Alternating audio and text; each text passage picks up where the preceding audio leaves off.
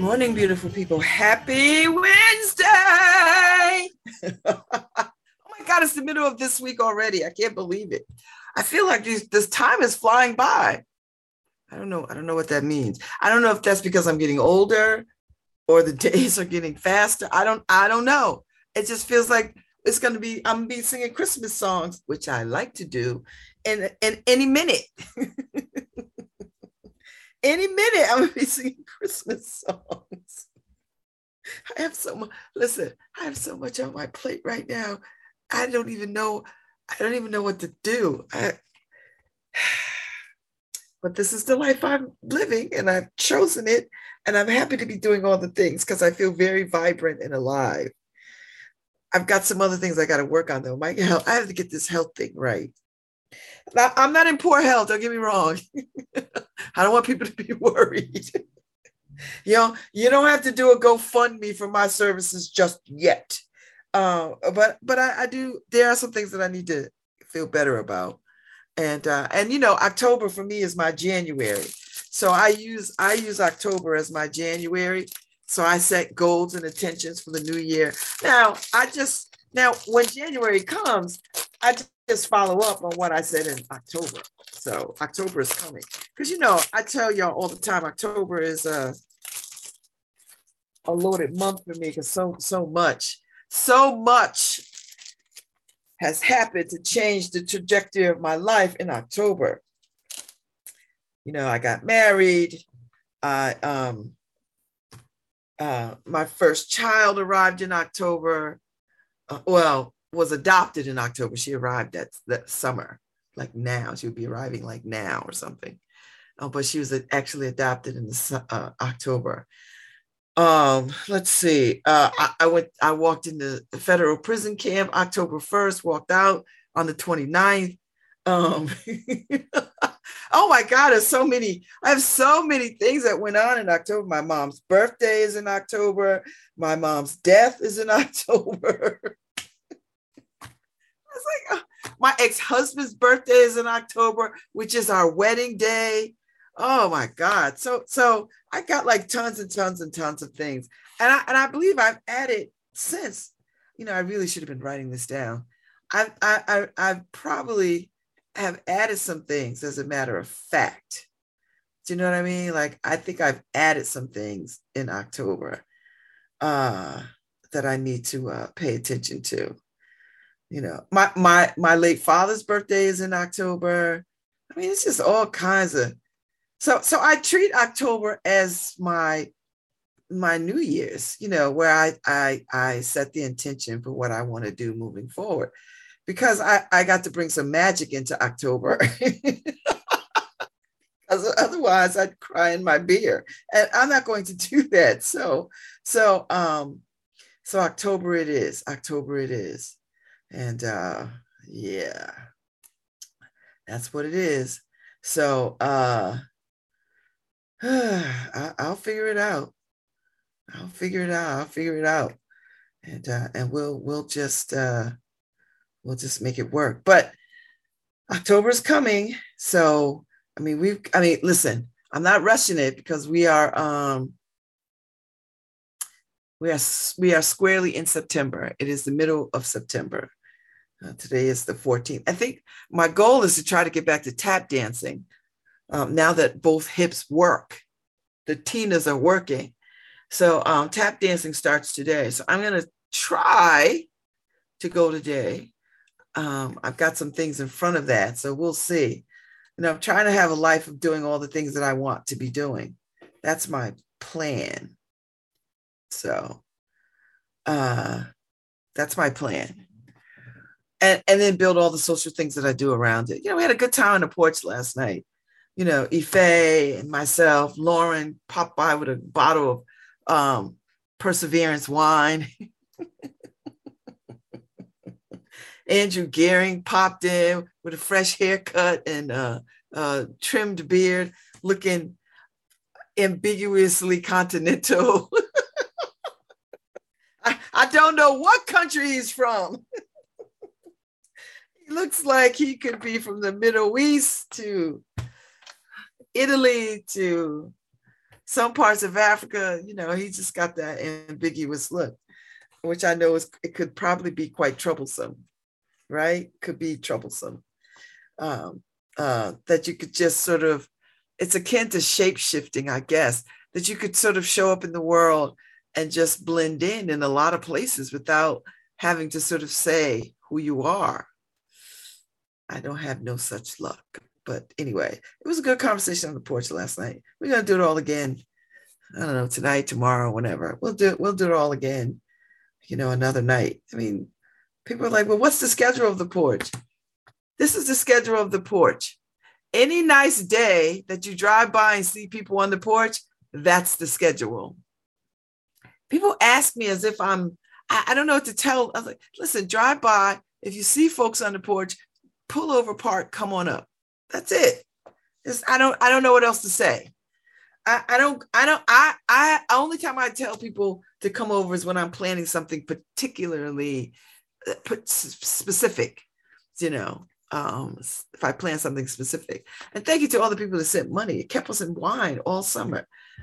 People came by and still bringing wine and all this stuff. I mean, I'm just grateful. I want people to come. I didn't get to program the porch up, but it's not too late to like have people play and do some music and all that kind of stuff. It's not too late. It is definitely not too late. So we'll see. We'll see what we do. We'll see. It's still summer. Summer doesn't end until what? The 21st, and then we go right into fall. But until then, baby, I'm squeezing out every bit of summer. So that's what I'm doing. And thank you all for listening. Thank you to all the people who sort of send me support. You know what? I appreciate y'all. And some of the spaces and places where y'all listen, I'm just appreciative. And when I never think that people are listening to me at all. So I don't necessarily talk as if I don't necessarily talk as if people are listening to me. I just talk because I'm a talker, and I was that kid that used to get sent to the principal's office because she was talking so much. My mother would get these notes. Barbara refuses to stop talking, chatting in class. I was quite the loquacious student. Look, Mom, it has paid off in spades because now I talk for a living. Ha, ha, ha. The irony of it. And, I do know Ms. Chapman, who was my 7th grade, 8th grade teacher at Trowbridge Middle School. I'm glad that I run into her periodically. And she hates when I call her Ms. Chapman. She's like, you could call me Gloria. I was like, Ms. Chapman, I'm never going to call you Gloria. I am never, ever going to call you Gloria. That is just not going to, I'm not going to call you Gloria to your face. I know that. And I'm 59 years old. And Miss Chapman will always be my 8th grade teacher. I'm never going to call her by her first name. And every time she sees me, she's like, it's Gloria. I was like, I know, Miss Chapman. I know what your first name is. I'm not going to call you that. It's just those things, right? It's just things you're just never, there are things you're never going to do. That's how I was raised, though. I was raised that way. You just can't get away from it. Like I don't cuss in front of older people unless I know them. Do you know what I mean? Like, unless I really, really know them. And it's rare. I just don't do it. I cuss with my contemporaries, with my friends. I don't cuss in just regular conversation with people unless I'm very, very comfortable. So some people don't even know that I use bad words. Now, there's a lot of people out there who do know I use bad words. And I don't even want to say bad words. That's just some old relic of saying cuss words when I was a kid. But I cuss a lot. And I like it. Because I used to hear people say, oh, people who cuss like that don't have vocabulary. Like, what? There's a fine art to fine arting cuss words. You have to be able to use them well. I think I do. So I'm not used to people. I like it. And I tend to like to cuss in front of church people because it unnerves them. It freaks church people out when I slip in an F word or S word or A word or D word. And I could see the air in the room shift. I don't do it in people's churches. No, don't get me wrong. But if I'm outside somewhere talking to church people who I know are bona fide church people, it flips them out. And I love it. I mean no harm, but it's quite enjoyable to me to see them twist and turn. So I'm just saying. So all my church friends, look out. We did find out when Simi's service is going to be. I believe it's Thursday at Gateway in West Haven. And then the repast is going to be at Keeler Lydell. So I believe I think that's what's happening. Ife made a couple of calls last night, and because we were all wondering, like, what is happening and what is happening with Miss Hazel's service. I mean, I just want to know. I'm going to ask my older and see if he knows, because I want to know. Because we all care about these people, and we want to pay our respects. We want to pay our respects, and that's very important, particularly to Black people. When somebody passes, we want to do what we need to do. So we'll get some more intel on that. And I believe Ife said his sister was putting that information out like today. So we'll all adjust our lives and make space for what is to come. And we'll go and pay our respects to the very elegant and dapper. And and I don't know who was a bigger wine drinker between the two of us, he and I. But every time I saw him somewhere, I swear to God, a wine glass appears out of the ethers and he gives it to you. Like Simi, what? Like, what is happening here? What is happening? And I hope somebody goes and checks on David Sepulveda, because I know that was his dear friend. And people can have dear friends with people and be in love with them as friends. Do you understand what I'm saying, people? So cut that noise. And even if you know or don't know or whatever, I just thought their friendship was just the best friendship. And I know what it's like to have friendships that people sort of question, that people sort of question and ask questions about. And I don't know. Listen, a friend is the best possible relationship you could have. I find friendship much more valuable than marriage. Marriage is a transactional thing, but and listen, I don't care what you say, marriage is a transactional thing. I love marriage. I love people getting married. I'm performing a wedding next week, so I believe in that. But it is, for me, friendships that are really the salt and depth of our lives. It is the friendships that we carry with us that walk us through life. I don't know where I would be without my band of friends. I don't know where I would be. And so to lose any of them would be such a tragedy and would so rip me up. I don't know how I would go on. You know what I mean? Like I just wouldn't know how to move forward. So I value friendship. And you could be friends with all kinds of people. You could be friends with your spouse. Yes, of course. You could be friends with your sister, your brothers, your kids, as they grow up and become adults, you be friends with them. The mothering part ends. It never really ends, but the day-to-day ends of the mothering part. So you get to be friends with your kids and be concerned about their lives and have conversations with them that are not about, you directing them. I'm out that game. I'm not one of these people that sort of misses children underfoot like that.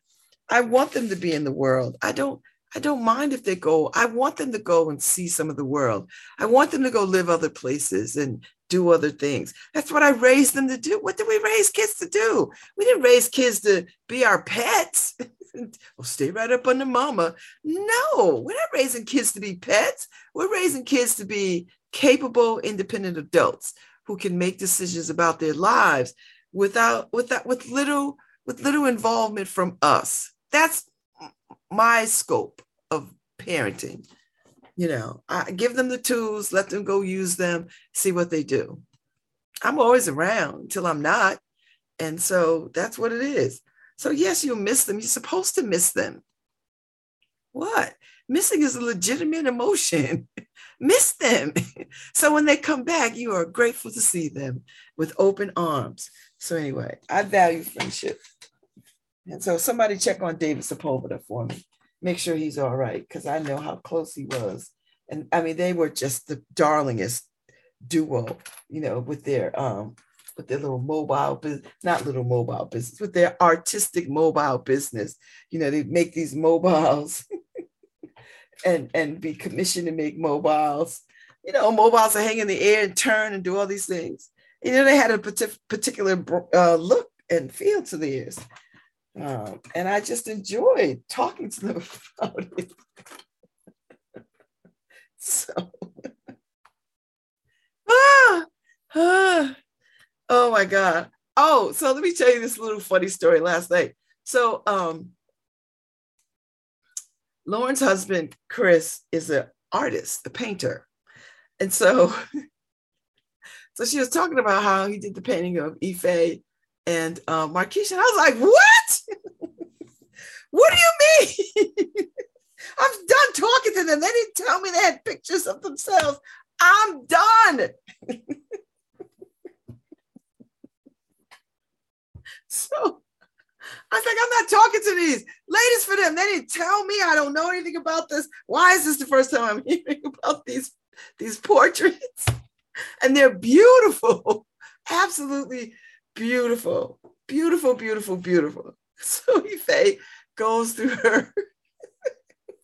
Ife goes to look for a receipt. She's like, "Dad, we told you. I know I told you. You liked it." She pulled it up. She's like, "There it is. I think I even had a comment." This is what I love about my friends. This is what I love about them. That they just go along with my crazy and then just like, okay, here it is right here. So he does beautiful work, and it's such just beautiful portraits, just beautiful, And it just captured them. Like Marquisha's portrait is just exactly how I see her, standing in front of nature, and Ife standing outside. I mean, they're both outside people. They love to be outside. I love to be outside too, but not the way that they like to be outside. My outside consists of being on a porch or on a deck. I'll take a walk in the woods. I'm not opposed. I'm not taking a long walk in the woods, but I'll take a walk in the woods. I used to take my kids for hiking up East Rock a couple of times, when they were little. My husband couldn't stand it. He was like, why are you? Harm is going to come. My husband's always one of these people. If you have a grill outside, you're going to burn down the house. If you have a fireplace, it's sudden death. Do you know what I mean? Like, he's one of those people. It's a wonder that he managed to grow up at all. I mean, he grew up all around the world. He's a military brat and would be all over the place and all over the world by himself and running around. So I don't understand why he had this whole fear. Like, he would, when we were newly divorced and he had this apartment with these floor to ceiling windows, and he would tell the kids, okay, don't stand by that window. Don't stand by the windows because you could fall out. Now these kids are like teenagers. And I'm like, what? Dad won't let us stand by the windows. Dad won't let us cook at his house because he's afraid we'll burn it down. I was like, but y'all know how to cook. So I taught them how to make the fire in the fireplace. So when he brought them home one time, I had sent a message to them. I said, somebody start a fire. I'm on my way home. Somebody get the fire going in the fireplace. And I get home, the kids are sitting there with their faces long. Dad wouldn't let us do it. I said, well, why wouldn't you let, they know how to light a fire. Oh no, I didn't feel comfortable having them light a fire and then me leaving. So he waited till I got there. So I when I got there, I said, kids, go light the fire. Show your father how y'all know how to light the fire. And they did it. And he was just wholly impressed. I was like, I taught them. What is wrong with you? I taught them. They know how to do it. They could do it in their sleep. They know how to open the flue. They know how to clean. They know how to do all the things. I taught them. They could do it. Oh my God, he used to crack me up. Crack me all the way up with his foolishness. So anyway, yeah, outdoors.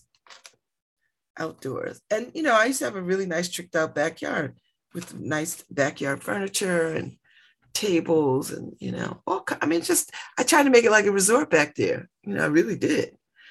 Because I knew if I was gonna be back there, I was gonna chill, and chill I did. But I much prefer a porch now instead of a backyard, because you can't see anything in the backyard. The world is in front of you, not behind you. So being in a backyard, just, it's its own it feels like a container.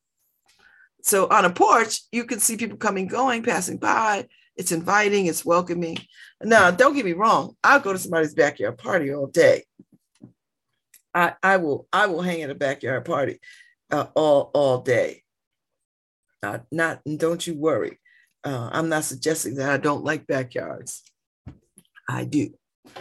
I just don't want one in my life at this moment. So, woo. Yeah. What time is it? Oh, it's about 9:29. And let me, the class of 74 Hill House High School is looking for y'all. So if you know anybody who went to Hill House and is a part of the class of 74, email hillhouse74 and it says 20. I'm sorry, I'll get back to that, Julia. Email hillhouse74@gmail so that you can participate in the reunion. They're going to be having a reunion. They're going to be shooting a video for the reunion in October. So get on that email list, so that you can have that information. So this is my courtesy. It's my PSA. I just want y'all to know that. Oh, autumn, yes. Fall is here. It's arriving the 22nd. I'll be ready. But I'm rooted in summer right now. And everybody's like, ooh, summer's ending. It is. It's ending. It is. It's fine. But the weather hasn't changed totally. It's not going to change drastically. Yeah. Yeah, we'll miss Simi. I think, when I was at Kim Weston's opening last Friday, you kind of half expected Simi to walk through with a glass of wine. I don't know where wine glasses and wine just appear. You know what I mean? Like they just show up with him. You could be standing there, and next thing you know, he goes, Bob's, and then handing me a glass of wine. Like, what the hell? So that was always fun. I already miss him. I already miss seeing him. So if y'all know David Sepulveda, please check in on him. And all the folks over at the West Village Arts Collective, Dulio and Kate Stevens, and all those folks that hang out over there, who have a studio over there. Check on them and see how they're doing, because that's their friend and comrade and colleague. Check on them.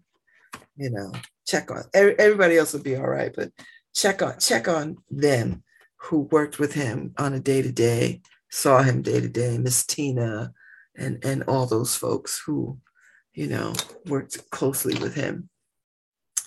Let's go see about him. Anyway, it's Wednesday, and let me tell you what's going on, because I know you want to know.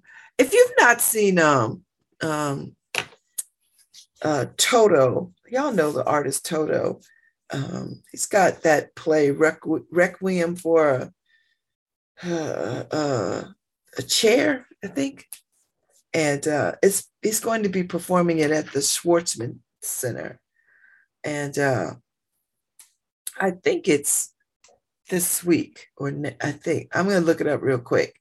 But I was trying to schedule him to come on uh, because I want to talk about that body of work. And he's done it before. I think he did it. Um, I think he did it for Arts and Ideas one year, and and I didn't get a chance to see it, but my some of my friends saw it. So I didn't get a chance to see it. But yeah, Toto uh, uh, Kiss. I think his name is Kisaku. Requiem for an Electric Chair. Oh, it is today at 7:30. And it was a part of the Arts and Ideas piece. So if you've not had a chance to see this, now would be your chance. And it's free at the Underground. And if you know anything about the Schwartzman Center, it's, you know, where Woolsey Hall sits, it's underneath there. It's really, it's probably one of the coolest spaces and underutilized spaces in the city on Yale's campus. And that's saying a lot because, you know, they got a lot of hidden spaces. Uh, so uh, it's a cool space. And if you ever have a chance to go down there, it's called the Underground. Go check it out. It literally is underground. But, you know, it's such a hard damn place to get into. It's like Fort Knox. Do you know what I mean? And I don't even know how hard Fort Knox is to get into, but that used to be the saying. So I think anywhere is pretty check. I think if you go to a laundromat, you'd be hard pressed to get in the way everything's all locked up. But anyway, it is today, 7:30. You just go to the Yale Schwartzman Center website. Like go to schwartzman.yale.edu. And Schwartzman is schwartzman.yale.edu. And it's, you know, it's a 7:30 to 9 o'clock performance.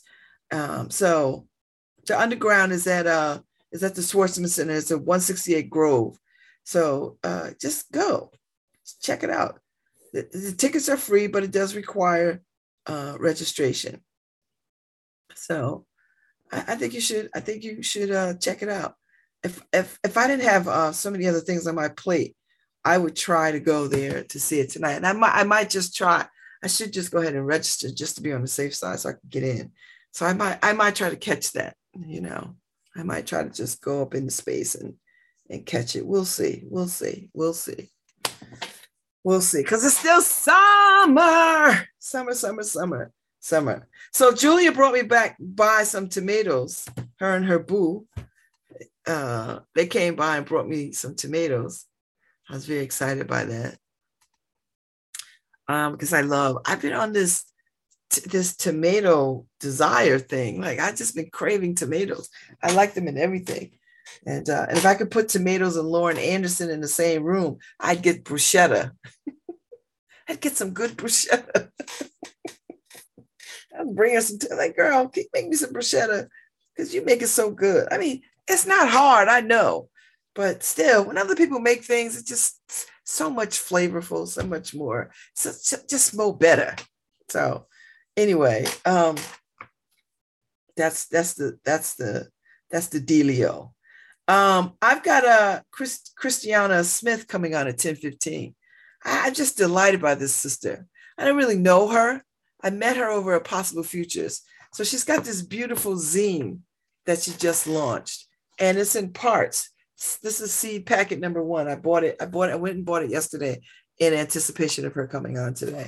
And I just, you know, I'm a sucker for print things, you know, books, magazines, all the things.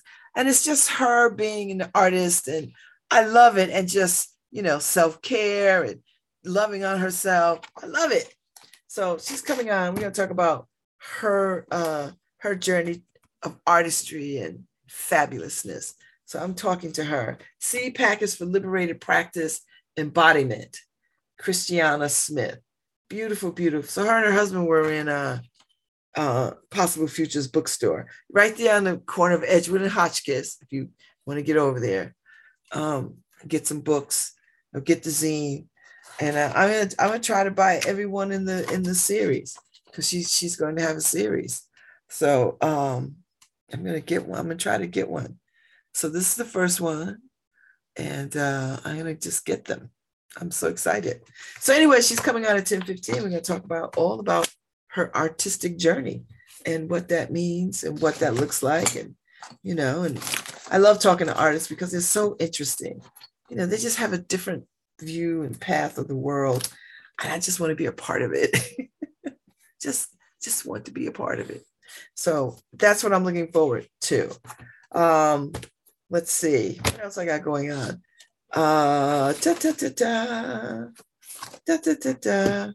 Let's see. Saturday I go back to the Yale Access to Law program. It's been a week, but I'm working on my personal statement. Not really, but I'm going to work on it today. That really is my plan. I've been saying that ever since Saturday, but I've already started kind of outlining, but so my coach sent me a directive. She's like, okay, I need this. I need you to do this, and be ready to talk about it. She used some language. Be ready to talk about it Friday. Come prepared. I was like, whoa, come prepared. I was like, okay, I'm always prepared, kinda. So anyway, hey Harry. Hey Babs. So my coach is my law school prep coach. She is so dynamic. She sent me this email because she's busy too, and she said, our 3:00 meeting on Friday has to be X, Y, and Z, and so I might not be able to do this, that, and the other thing. And I was like, oh, okay. But she sent me a list of what she wants me to do. Are you mentally ready for all of that? Yeah, I'm ready. I'm ready. or well, see, me, I would be ready at the last moment, and then unpack everything mentally. That is. I'm ready. Listen. But it sounds like fun. Sounds like it's gonna be fun. Well, it's gonna be a lot. It's a lot. It's already a lot. Yeah, it's a lot, but it's a lot. But I'm gonna have fun with it. Yeah, I'm gonna do my best. Do my best. Like anything. Well, we were talking about exercise. Getting back on the wagon and all that. I know. I got. Oh Lord. Well, October 1, I'm back on the wagon. Right. So, but mentally it's the same thing, right? So it's you stretching those brain cells and everything. So it's the same thing. You'll be stretching out. It'll be fun. I think that's so much fun to stretch out your brain. Yes, that's my favorite thing. Yeah. So we'll see how this goes. We'll see how this goes. Wow. And you have a coach, a young coach, right? She's 25. Yeah. She's a law student. I think she's like year 2, year 3. I don't know, but she's serious. She is serious. She's like, okay, I need you to be ready, blah, blah, blah. And I was like, okay. I'm gonna be ready. So there you go. We'll be ready. It's Wednesday. Born ready. You were born ready, Beth. I'm born ready. You're always ready. I'm trying to be ready. Well, the thing is that it's just like we were talking about with the you have muscle memory, right? Yes. And it's the same thing mentally, right? You have muscle memory, and you could talk about anything. Babs could literally talk about anything. I do every morning. so all you have to do is that mental catch up. That, like I said, the stretching, and then you're good. You're good. Yeah. Yeah. Yeah, Look, then you have a fresh haircut. You look like you got a fresh shape up. Is it no, fresh? no, actually, well, you see, the fact that you see a little hair means I haven't shaved. So Oh, okay. All right. that's coming Okay. tonight. Wow. Are we doing pundits on Thursday? Because I got to see you in person. I don't think we're doing pundits this Oh, Thursday. that's right. Because yeah, I don't think we are either. Okay. We're still recovering. Okay. Let's recover. Let's recover fully. I want people to be recovered fully. Yeah. Yeah. I Yeah. mean, there's a lot, a lot, a lot going around, Babs. A lot. Even look, you remember we were talking, well, I was talking about the rabbits could replace chicken. Oh God, don't say it. Are you still Right? No. I'm just saying, talk about a lot. So there's a disease going on right now in the rabbit community. Right? So, and it was found in Hartford, Connecticut, and it's highly contagious and it's affecting a lot of little bunnies. Now they say it can't jump to humans. It can't, or it cannot. But okay,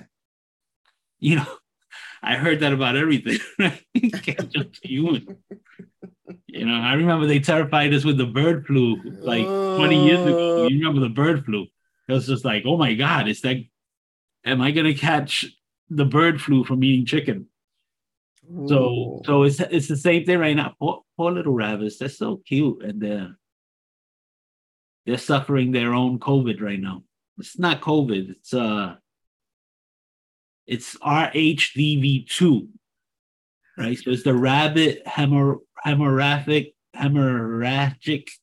something like that, disease. Really? So poor rabbits. See, everybody's suffering in this world right now because of humans. Well, that goes without saying. That well, they have a different issue, right? So if it's not the disease, it's us, thinking of them as a replacement for chicken. So it says like, let's fix that right now. It's rabbit season. It's duck season. Rabbit season. Duck season. So, there's that. There's that, and there's also scientists have just issued a shockingly bleak warning to humanity. That sounds optimistic, right? Harry. So the Earth's trees are facing an unprecedented level of extinction. Trees, don't we? Where are you reading from first? You see, I'm reading from Microsoft, MSN, and it's from I don't know which magazine this is, but it's on MSN. Okay, well, just check the source of that before we. So, do you know what I mean? They're saying, Earth's trees are suffering extinction. I mean, we've heard this a lot. I mean, especially we're cutting down rainforests all over the world, right? So we are. That is problematic. So yeah, we are kind of killing. When you start messing with the rainforest, that does messes with the imbalance of the ecosystem around the world. Yeah. So we are messing with, what's a little extinction here, a little extinction there.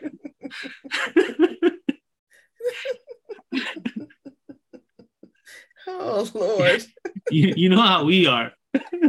You might be onto something because the science.org thing says up to 135 U.S. tree species face extinction. Yeah, it's getting bad, and we're like but we can do something about it, Harry, because only 8 enjoy federal protection. So we could protect these trees.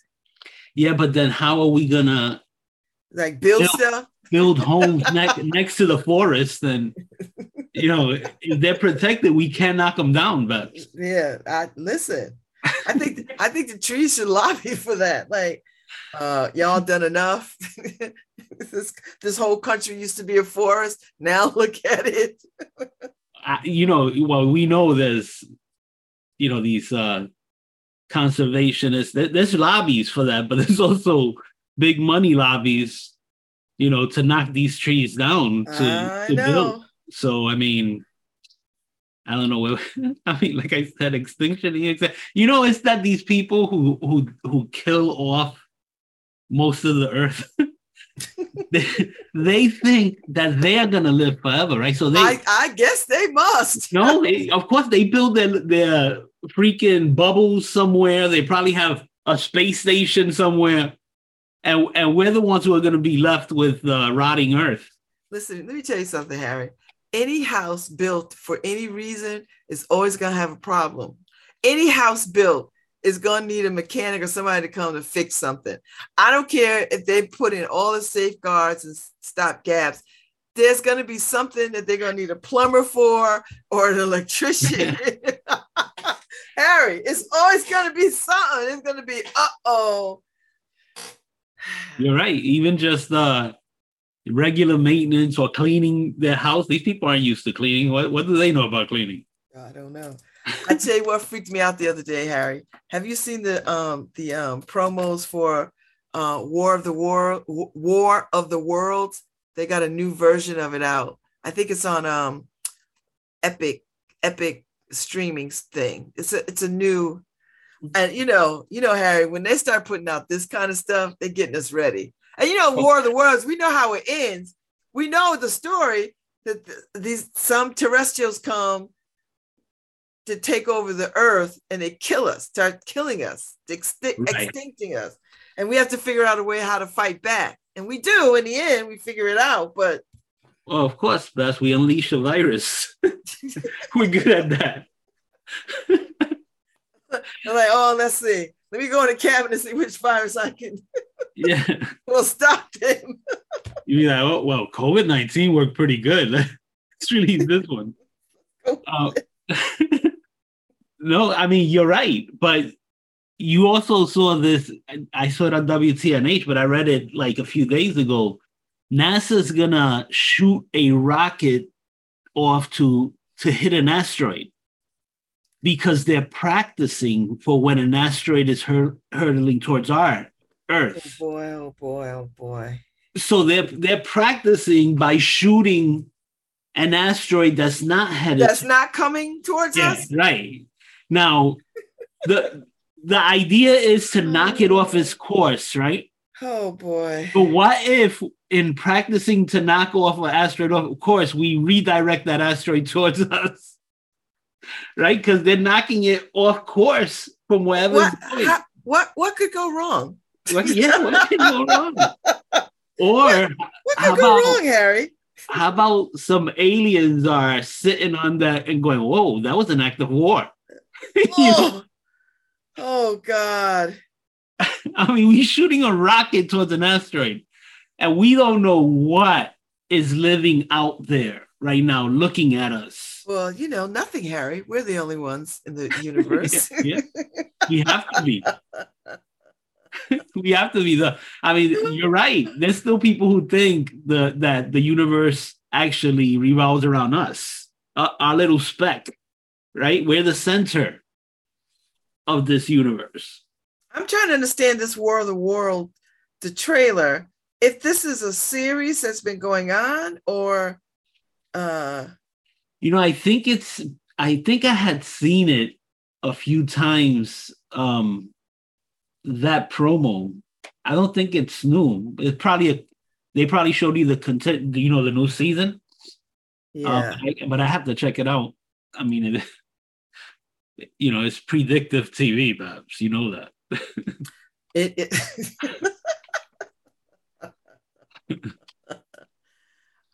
Because I know there's a series which I didn't know, so maybe they're showing us season 3. I think this is season 3. But I mean, why is this a series? Because we already know how this ends. Oh yeah, it is season 3 of Epic's War of the Worlds. Okay. Well, okay. It's set in I think France. It's like a European vibe to it. I mean, we think we know how it ends, but I mean, well, in the movies, Harry, we're hopeful. The one I saw with Tom Cruise. Well, this one we probably lose in this Tom circuit. Cruise won. And I remember seeing the original one, the original black and white one, Harry, from the, I don't know, whenever it was, the 60s or whatever it was. We won that too. Are you saying we're not going to win? You know, you remember No, we got to win. what's the one with Mel Gibson? Signs, I think it is. That he's on a farm and Oh, yeah, no, I didn't see that one. in that one they figure out that the aliens are allergic to water. So they So start using water against the aliens. Oh, that's just a few fire trucks lined up. I know, right? So, but you know, the funny thing is that they initially, when they realize the aliens are kind of allergic to water, they start moving towards, communities with ponds and lakes and stuff like that, instead of just like you said, starting up a couple of fire trucks and start killing them off. But Gosh, I don't want to be around for none of this. I mean, think about it, Bess. How many of us are gonna wait for somebody to come save us when the answers are gonna be right there? I know, Harry. I already know. Listen, when I pay attention, we talk about this all the time. When I pay attention to the traffic jams, that for me, that's the indication that we are going to be in trouble. That alone gives me pause. Like if they announce everybody has to get out of town, everybody's not going to get out of town because you won't be able to get out of town. How are you going to get out of town? And what does out of town mean?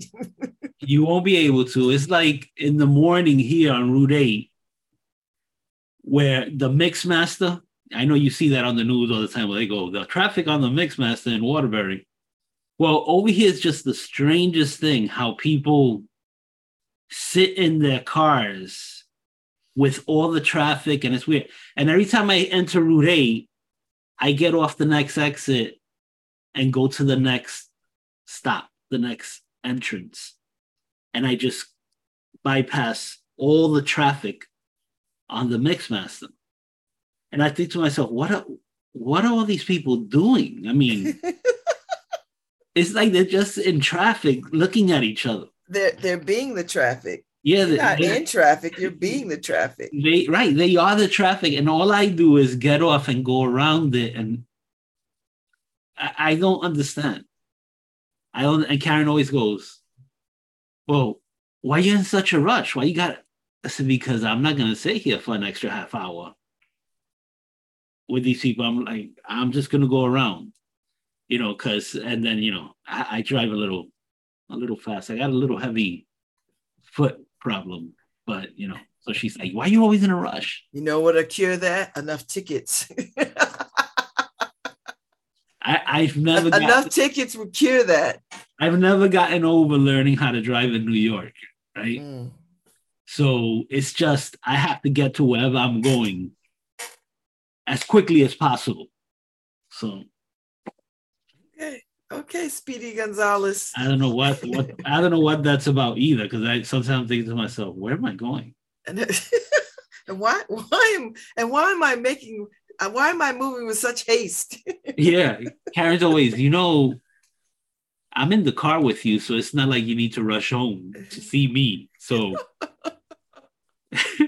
why are we going 90 miles per hour, honey? We could just stroll home. Yeah, we could drive 70.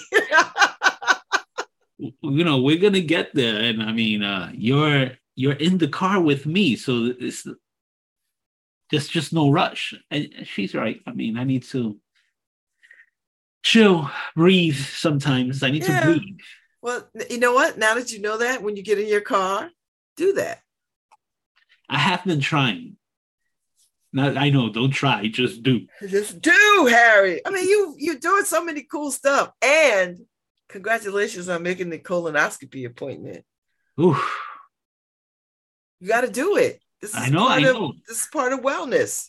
Yeah, I heard your voice. I heard my mother's voice, Karen's voice, all going, because they called me, uh, Mr. Droz, your doctor referred you because you are due, and I hesitated. I was about to say, you know what? I'll call you back and make an appointment. Mm-hmm. And I know if I did that, You wouldn't have called back. I wouldn't have called back. So I started. I'm hearing all of your voices in my head. Like, oh my God. It's like Ghost in the Machine over here. I was like, the way I shut these voices off, if I just do this right now. Yeah. So yeah. You gotta do it. And plus, you got a history in your family. So you gotta, and you're a man of a certain age now. Yeah, I know. You're a man of a certain age. So now you gotta think about, do I really want to be around the next 20 years? Yes. So let me go handle all the things. Yeah, I should probably stick around a little while longer. Well, you want to see these girls grow up. Well, right. So I had them this past weekend. Oh, all three of them? Oh my God, yes. Let me tell you, I drove them home Sunday in the afternoon. You're like, get out.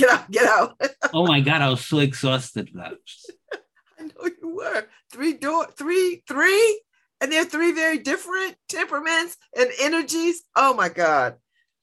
I know you was climbing the walls. Well, and right now, Lumi doesn't like me yet. But it took a while with Daisy. Daisy would cry every time I picked her up. But she started staying with us at year 1. Mm-hmm. And Daisy cried for 6 months until she got used to bouncing on Papa, Okay.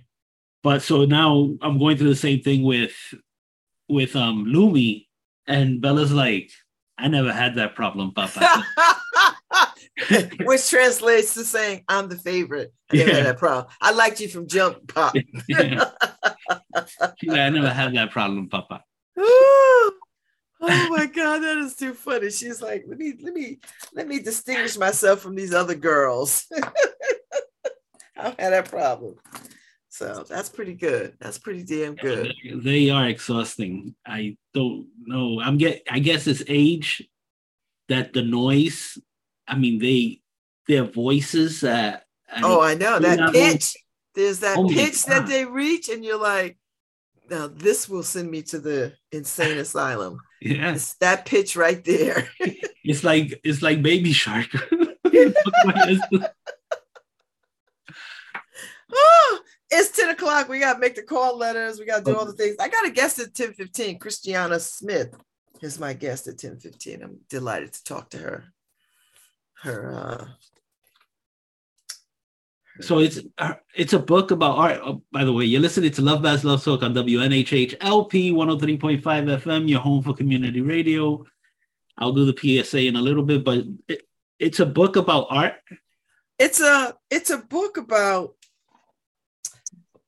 sort of wellness. Oh, okay. Art meets wellness. Self affirmation, and I mean it's very beautiful. Like it's really, really, it's hard to see this, on camera, but it is a very beautiful zine.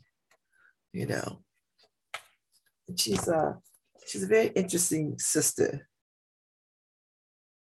So I can hold all of me. Yes.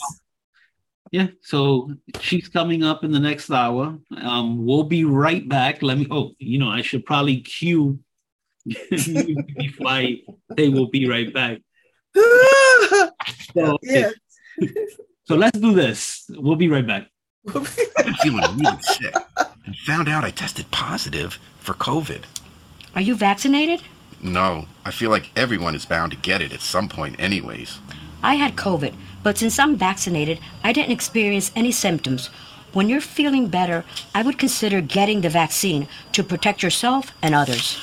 The COVID-19 vaccine is safe and effective, and it improves people's lives. Thanks to this vaccine, there is less spread and fewer symptoms reported by those who get infected. Now everyone over the age of 6 months can get it, and no appointment is necessary. Find out more at nhvvax.com. nhvvax.com.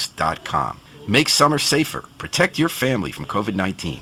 Anyone over 9 months old can get vaxxed. No appointment necessary. Visit nhvvax.com. That's nhvvax.com for everything you need to know.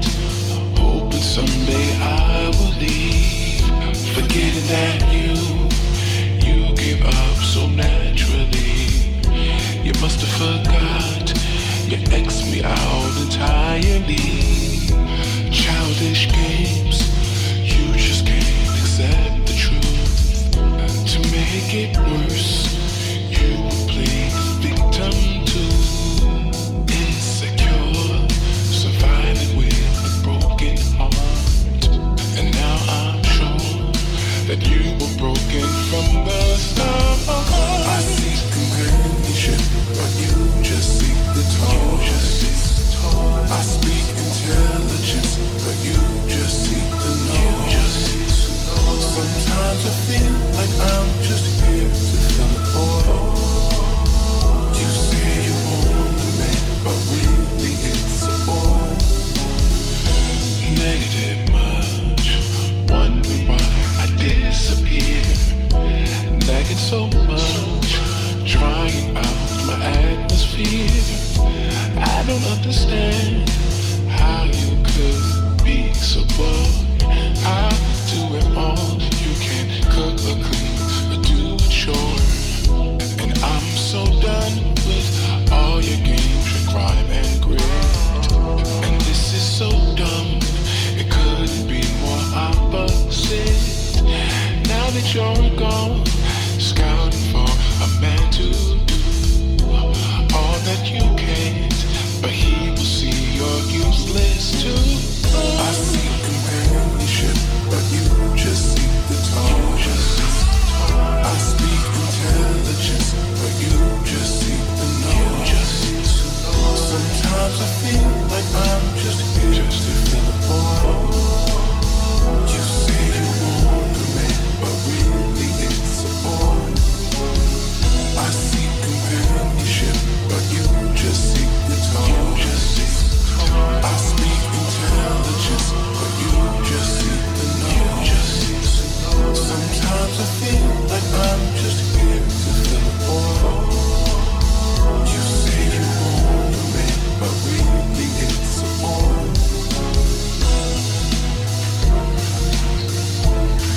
But really it's a boy. But really it's a boy.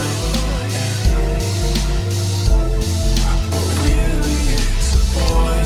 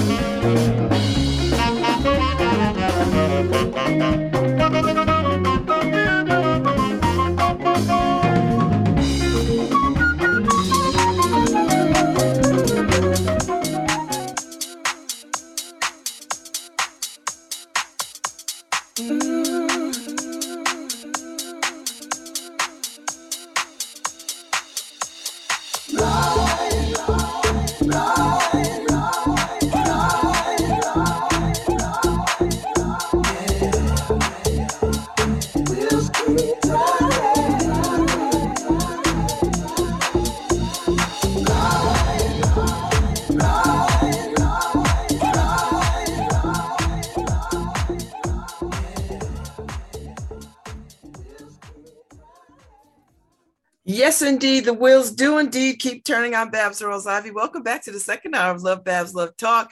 I've got Christiana Smith in the house. Now, this is one of the best bios I've ever read in my daggone life. I'm going to read the whole thing because it is so well done. So this is Christiana Smith. She is a facilitator, a theater artist, intuitive, gardener, and queer Black mama. As the owner of Via Arts, she uses play and theater as a mechanism to dismantle institutional oppression and to take up practices that move us closer to liberation. Christiana is the alchemist behind the project Policy Through Play, which seeks to decode local politics and give the general public the tools they need to shift political practice towards a structurally care-centered world. Christiana also uses her social media platforms to explore the intersection Black queer motherhood and pleasure, asking, how do I hold freedom in a world that tries to keep it from me? In her whole, Christiana practices generative conflict, deep joy, and radical dreaming. Most recently, she released the first of a 5-issue zine series. I have it right here. Seed entitled Harvesting Chaos, Seed Packets for Liberated Practice, which seeks to affirm and encourage folks to cultivate habits which align their values and their day-to-day actions. This first seed in packet embodiment explores the affirmation, I can hold all of me. Through a collection of images, poetry, and guided rituals, readers are encouraged to take part in the deliciousness of their wholeness. There will be a celebration and a blessing of the project as a whole at Possible Futures Sunday at 1:00. Woo! Hey, girl. Hey. Hey. How are you? I had to read the whole thing. I was like, wow, she's really reading the whole thing.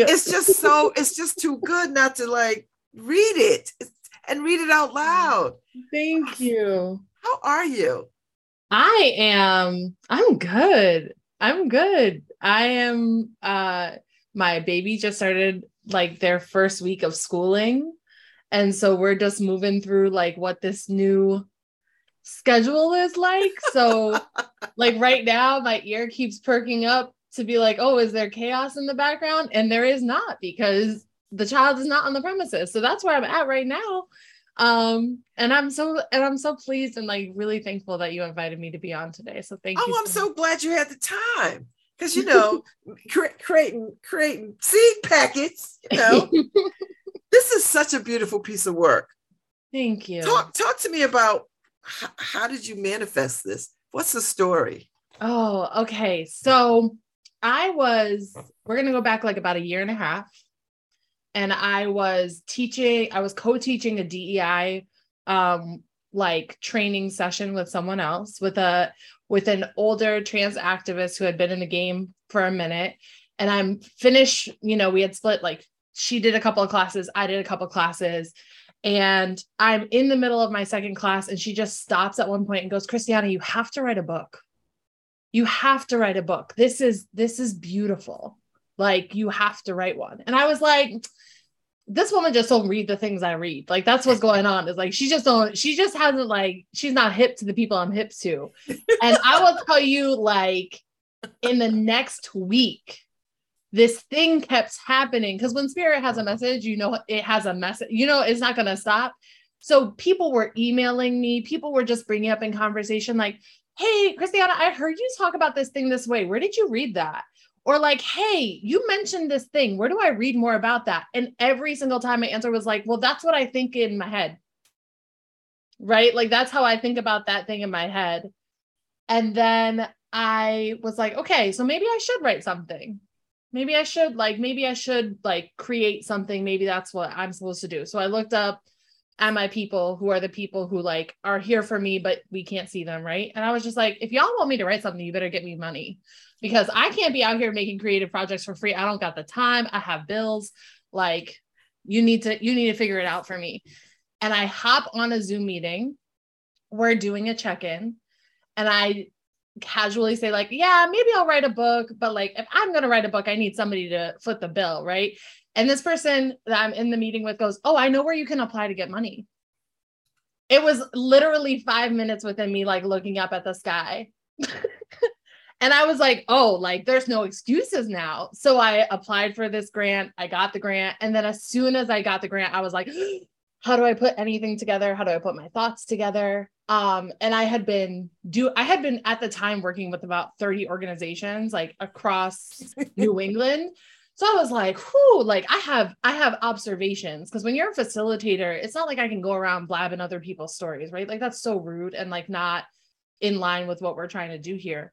But I was seeing so many patterns emerge, and I was seeing the avoidance and the celebration of certain practices. So I was like, how can I like put that all together in one spot?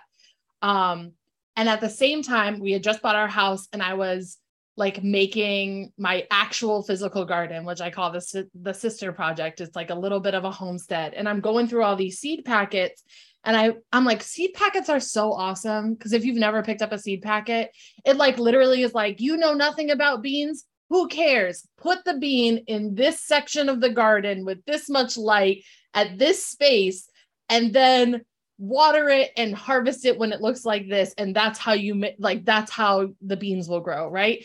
And I was like, oh my gosh, seed packets. Like, that's what I want to put together. I want to put together something that just like allows people to step into the practice without it feeling like super academic or overly complicated. And that's really like where the genesis of it being a seed packet. And once I had the form, I was able to like write out all the seed packets for all 5 zines. I was able to find people and like bring them on board with really vague asks of things I wanted them to do.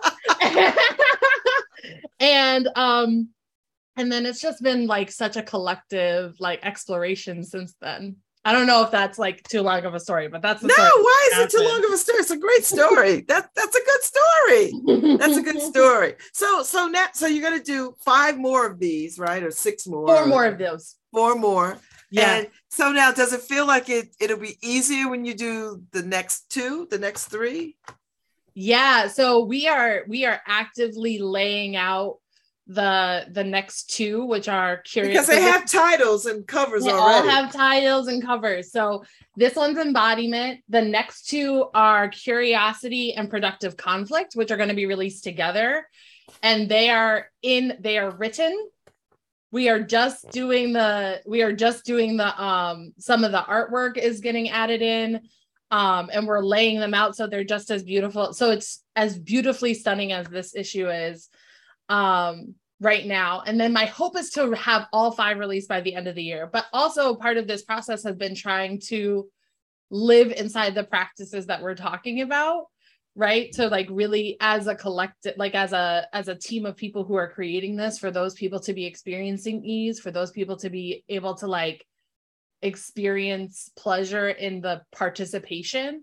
So I had this whole vision that these were all going to be done by October, and we slowed down because life was not lifing that way. So so it is a lot easier though, because this was such an experiment, and it's been a lot. We all have like a flow of what the expectation is of like sort of what we're creating. And it's been so fun to be a part of like creating this with the team of people who are participating in it. If this is an indication of what the others will look like, it's a beautiful piece of work. So tell me about who you are and how did you become Christiana that we see today? What's the story? Who am I? It's such a big question. So I grew up in Bristol, Connecticut with, I'm the child of an interracial marriage, which in the 80s was not a very common thing. And I grew up in a like very white suburb. And I think that that really informs so much of who I am, because I was just sort of living this dual life of like, I am seeing all these white people around me. I don't think I'm having the same experience as those folks, but I didn't have a ton of like Black community around me at the time. So I was just like, how do I like just was translating a lot. And I'm also, I'm definitely neurodivergent. So like how I just process information and like share it to people, I was also like, I'm very weird in comparison to the people around me. And at first there was a lot of shame in that. Obviously, like little kids don't want to be weird. And as I grew up, I really learned that that was like a superpower, that being able to see something in multiple perspectives in multiple ways, and being able to like disregard the things, you know, to just be like, okay, well, that beauty standard is never going to fit this body. So who needs that? Right. Like being able to sort of toss away these things that I was doing for my own survival, like as a child in a young adult, that once I became an adult, whenever that happens, I was like, these are cool tools that I've been cultivating. These are some wonderful things I've been developing for myself. I started off as a theater artist. So I was in the Long Wharf Theater residency program about a decade ago. And I got the opportunity to like really be in the community in New Haven and like teaching kids. I did an elder play project at Tower 1 Tower East for about 3 or 4 years, and just really cultivated a love of civic engagement theater. And so I left Long Wharf to start a practice where I was like, why do we only do these things when we're getting ready for theater shows? Like, why aren't we doing theater exercises and play as part of how we just like build community with each other, or part of how we break down conflict in a boardroom? Like, why isn't that the norm of how we're operating? Because there's so much to be done that isn't verbal, and our bodies and our ability to move around and create art give us so much more information sometimes than words can give us. And so I was doing that, and then the pandemic hit, and I had to figure out how to do that online through a screen. And that's really, I think, where the zine came from, was me trying to figure out ways to, like, as a theater artist, incorporate the responses that we get from moving our bodies. Like, how do we look at something and get that same energy? So I'm a theater artist in everything I do, including writing and including making a zine. I love it. So the zine is a very specific thing. How did you know it needed to be a zine? How did you know? Because I couldn't think of what else it would be.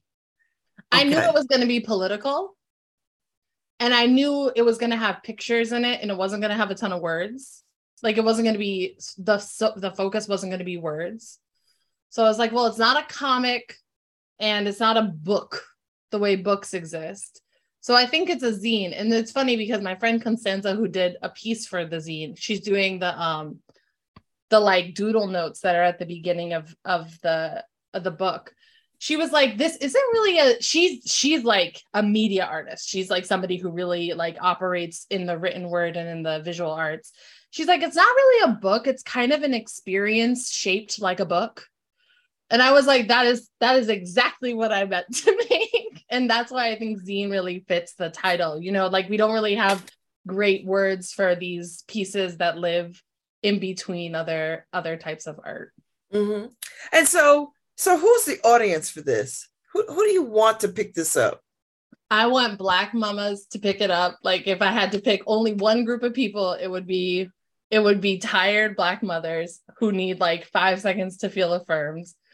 I want people who feel left out of the conversation of liberation, who feel like when activists start talking, it sounds too theory. I want those folks to pick it up. And I also want the theoretical activists to pick it up. I want folks who are like really interested in analyzing the world to pick it up and be like, how do I start enacting the world, right? Like, how do we start doing these things rather than just talking about liberation as an idea? What does that look like on a day-to-day basis?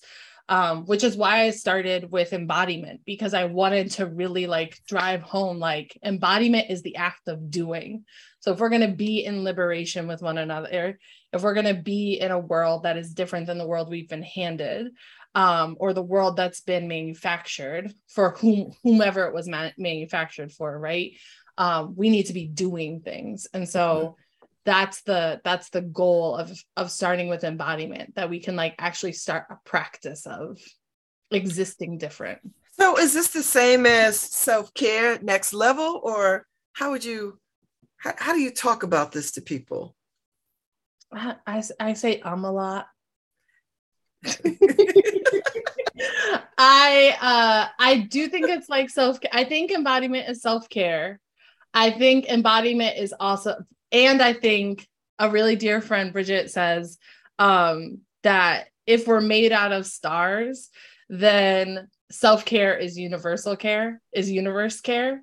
And I think that that's true as well. I think that lots of times people are running themselves ragged in order to make something better. And then we end up seeding and cultivating a practice of running ourselves ragged, and no one's being liberated in that cycle, right? Yeah.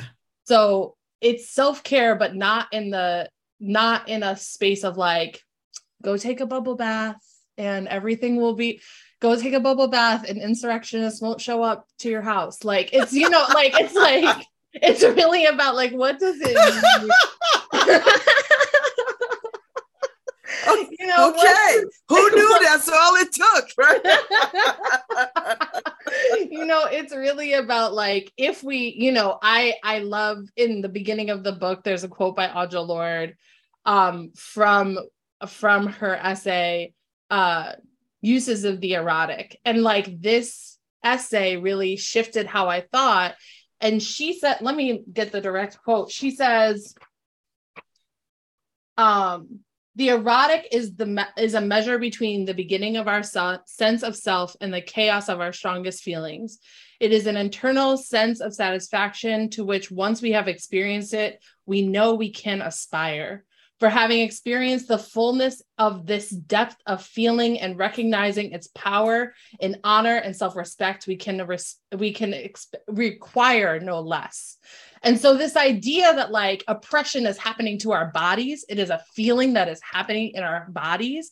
And once we know what it is to feel good, we can suddenly be like, oh wait, that thing feels bad. And I know it feels good.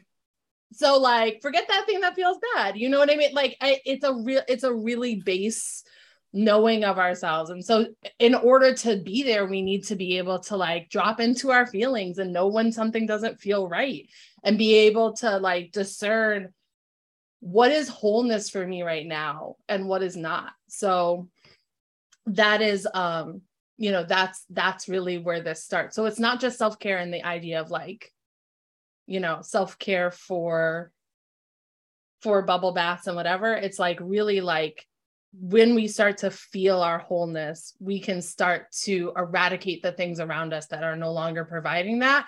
And if you and me are both like, hey, that thing over there is ruining my wholeness, is that ruining your wholeness too? Then we can go after that thing, right? Like together. So it's a collective self-care as well. Oh, I love it. So it sounds like, and I don't know what the thinking is, but it sounds like there has to be some retreats and some workshops to bring some sisters together and just plant some stuff. I don't know. Listen, this is the hope. The hope is that like the whole of Harvesting Chaos is the work that I do moving forward. And so like, I want to have people on land. I want to have people in groups with each other. I want to do, you know, like, and I don't have to do these things by myself. These are also things that are happening like around, like we can collaborate with other people who are in our spaces and spheres who are doing this work. But this is definitely going to go beyond the zine. The zine is just really a starting place to get people introduced to the practices and the ideas. And then, you know, after we have an idea of what a practice is, we create circles of practice, right? And so what does like the knitting circle for embodiment look like? You know what I mean? And that's I understand. What does the book club for embodiment look like? What does that look like when everybody gets together and they're like, okay, you're working on your like deep feeling too. Like how do we initiate circles of practice? Not only that I'm, holding the space for it, but that we are creating together and learning from together. So that's that's the vision of the work as a whole. I love it.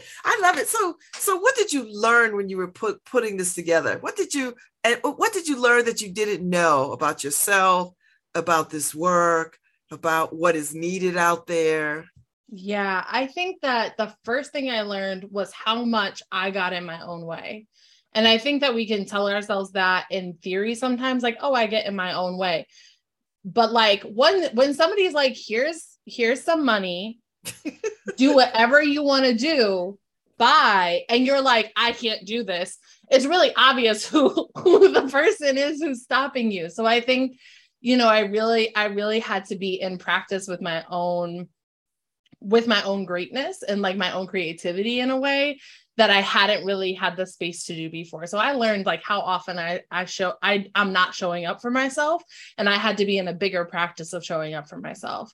I think I also learned the frustrating thing working on all of these practices is that the reason they're practices is because you have to do them over and over.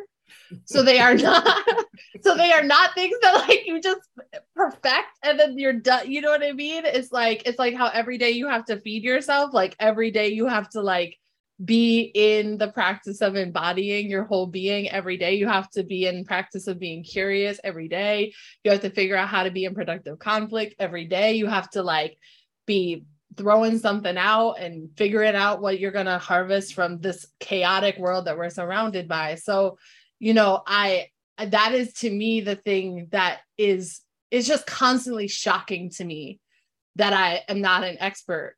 that it's not just effortless. It's easier, but sometimes I'll just be like, oh wait, I have to just feel my feelings right now. That is hard. And that is, and like doing this with other people and really being in the practice of it has been just really like, oh, that's why this book is needed. That's why this zine is needed in this moment, because this is a hard thing to do. Even when you're the person cultivating the practice and writing about it, the doing of it is difficult. And like, we need support and places to ground while we're doing difficult things. Oh, I love it. I want to go back to what you said about, standing in your own greatness. And I see people struggle with that all the time, particularly when they are given everything that they've asked for or prayed for or manifested, and then it drops in front of them and they're like, I don't know if I deserve this. I don't know if I can do this. I don't know, who am I to have this, and then so you start to see the cycle of talking yourself out of the very thing that you said you wanted. Yes. I was struck by that you noticed that. I think I noticed it initially because the place that had given me money was like, hey, are you going to use this money we gave you? And I was like, yeah, I'm going to do that. So that was when I first noticed it. And then I just cried a lot. I'm just going to be really honest. Like I cried a lot about like, I don't know, like I think also like being seen can sometimes be terrifying, right? And you're holding the book right now. You're having your own experience of that. I have no control over what you're experiencing.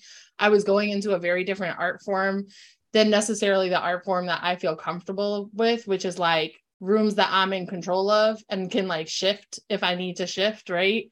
And so really just like honoring that, one, I had a circle of people around me who hyped me up, right? Like that was the most important thing. I had people around me my best friends will just tell me to shut up because they'll be like, you're not even making sense now. You can do that. Can you stop? Can we get to the actual doing of the work? So my best friends and the people who love me know how to like stop my anxiety spiral. And just knowing that, like, every time I shared a little bit of the project, people's immediate reaction, people who I really trusted, who I knew who would be like, no, like, people's immediate reaction was like, this is beautiful. This is needed. I needed to read this right now. And being like, oh, you know what? I believe in my ability to share something that might help someone. And then the last thing that sort of like cut the cycle up for me is like, I would go back and read things I wrote and be like, who wrote that? This is really good. This is, you know what? There's I do that often. This, yes, right? I do that often. Yeah. It's a little freaky. I read, for Curiosity, there's this part, the next issue is Curiosity, and it's talking about the tension between shame and curiosity. And so one of the things in it is like, shame is a passing whisper sent to call me into my greatest self, and I will turn to it and let it know I am divine as I am. And I wrote that one day, and then I went to just review it, and I read it again, and I cried because I was in such a space where like I needed to hear that like any shame that was coming up for me was something that like wasn't something I had to deal with or own. Like, I didn't have to own the words that shame was saying to me that way. But like being in a process of just reviewing and remembering, like, we're all in this practice together, and that includes me. And like, even if I'm doing all this work so a future version of myself can read it and benefit from it, somebody pay me to do that. So I'm going to go ahead and do it. I absolutely love it. I love that you recognize that everybody will have a different experience with this zine. Like, whatever it is, there'll be parts of this that will resonate heavily, and there'll be parts that people are like, aha, I didn't even know. So that is a real artist, to sort of be able to let go of some work that you created and let it be what it'll be to other people. How does that make you feel? It makes me feel, after I move through my terrified feeling, which my terrified feeling is, embodiment is about the tension between survival and embodiment, right? That's what this zine is about. So my terrified feeling is definitely a survival feeling, which says, if people don't know that you have thoughts, they can't yell at you about them, right? And then I let that go. And under that, I just feel like what I've witnessed so far is what I'm going to take as truth, which is watching people sink into themselves as they start to read the book, right? And watching people really be like, this is true, and I feel affirmed by the thing I read here. And so everyone will definitely find something different. And my hope is that the people who gravitate towards this work, who pick it up, who buy it, who like delight in it, that those people are feeling affirmed. And that if somebody picks this up and they think it's trash, then like, I don't care. Like, hopefully they warm themselves by the fire of it. I don't I'm really doing this for the people who are going to be affirmed by it. And if somebody isn't, or somebody doesn't like it, like, they don't have to. When I originally did the pre-order, I only ordered 40 copies of the book because I was like, I don't know how many people are going to really like buy this. And in the first week, there were like 30 people that bought copies of the book. And I was like, oh, I need to go up my pre-order. Like, I need to go up the print because I didn't even advertise this really yet. So and so for me, I'm just like really enjoying the love and the reception that I've gotten so far, and allowing that to be the thing that fuels me, because that's what matters to me. That's what I'm looking for. I've not met you except for that day I met you at a Possible Futures bookstore over there on Edgewood and Hotchkiss. Actually, I facilitated a room with you in it. Oh, it's okay if you don't remember me though. Girl, you meet a lot of people. It was one time. I remember you. I think I'm an old lady. I'm chalking up to being an old lady and just being in too many spaces. But you were there with your husband, and it was date night. Date night. How was date night? It was amazing. What did y'all do? Because I've been dying because you had on this gorgeous cobalt blue dress that just when you walked in and the air caught it, you were like this goddess. It really was floating. God. I was like, who is this goddess? They have good air circulation at Possible Futures. That's I think she should rent that part of the space out just so that people could take pictures. We went out to eat. We're from New Britain, so we came back up this way, and we went out to eat like on a patio and had like really delicious appetizers of stuff my kid wouldn't eat, and we had alcoholic beverages. Like adulting. You were adulting. And we were just, you know what I mean? It's like, I'm sure that sounds boring to some people, but I was like, what? The whole time I was like, this is incredible. Well, when you have kids, that stuff goes away, kind of. You know what I mean? Like you have to plan for that when you have a baby, because especially when it's a pandemic, like it's just like so many things have really been in the way of date night. So it was a really beautiful, awesome date night, and we were in bed by 10 because that's also part of date night. Rest is a big part of date night. It's like we're gonna build in rest into this thing. Yes. Some people are like, oh, let's have hot sex and swing from the chandeliers. No, we gonna get some rest. We can have hot sex and still be in bed by 10. Like by all 10. the things can happen. There's room for, I can hold all of me. I love that. And still get some rest. And so I think that's probably the best message of all. That you can do the things, but you have to build in rest. Yeah. And embodiment sounds like to me self-care to the next level. Yeah. You know, as women start, particularly Black women. And I like when you said, you know, we have so many practices of, you know, not doing embodiment, not doing that. We have so many. So this is for a woman so young. You have such wisdom. You have such wisdom. And I am quite moved by it. And I'm wishing you every success. So I'm going to buy each one that comes out. I'm going to run the Possible Futures and get my copy because I want the whole collection. Because I feel like I can keep this forever and ever and ever and refer back to it as I need it, right? Is that the idea? That is the idea. I mean, that's how seeds work.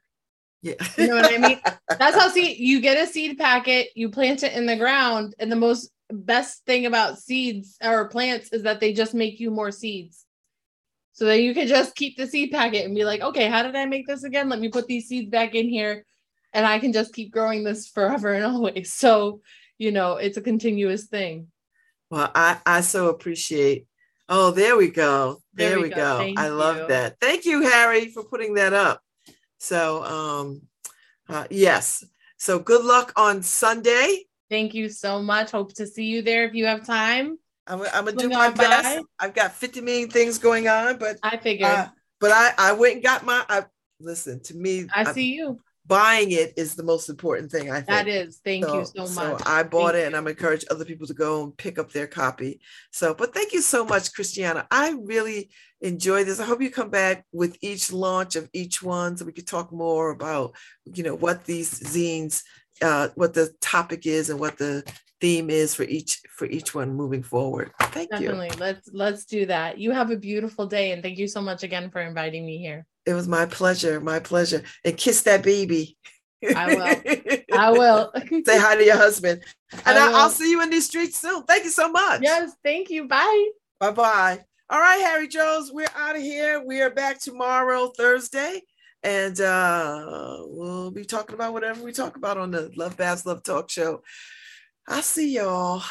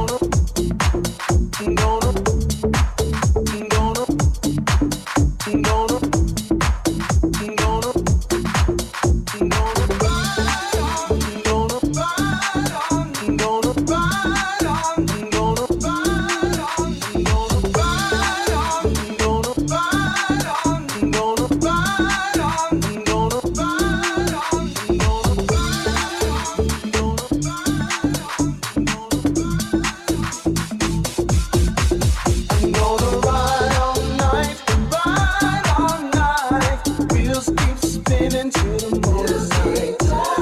Ride all night, ride all night. Keep me moving till the morning light. Gonna ride all night, ride all night. Wheels keep spinning till the morning light. Ride all night, ride all night. Keep me moving till the morning light.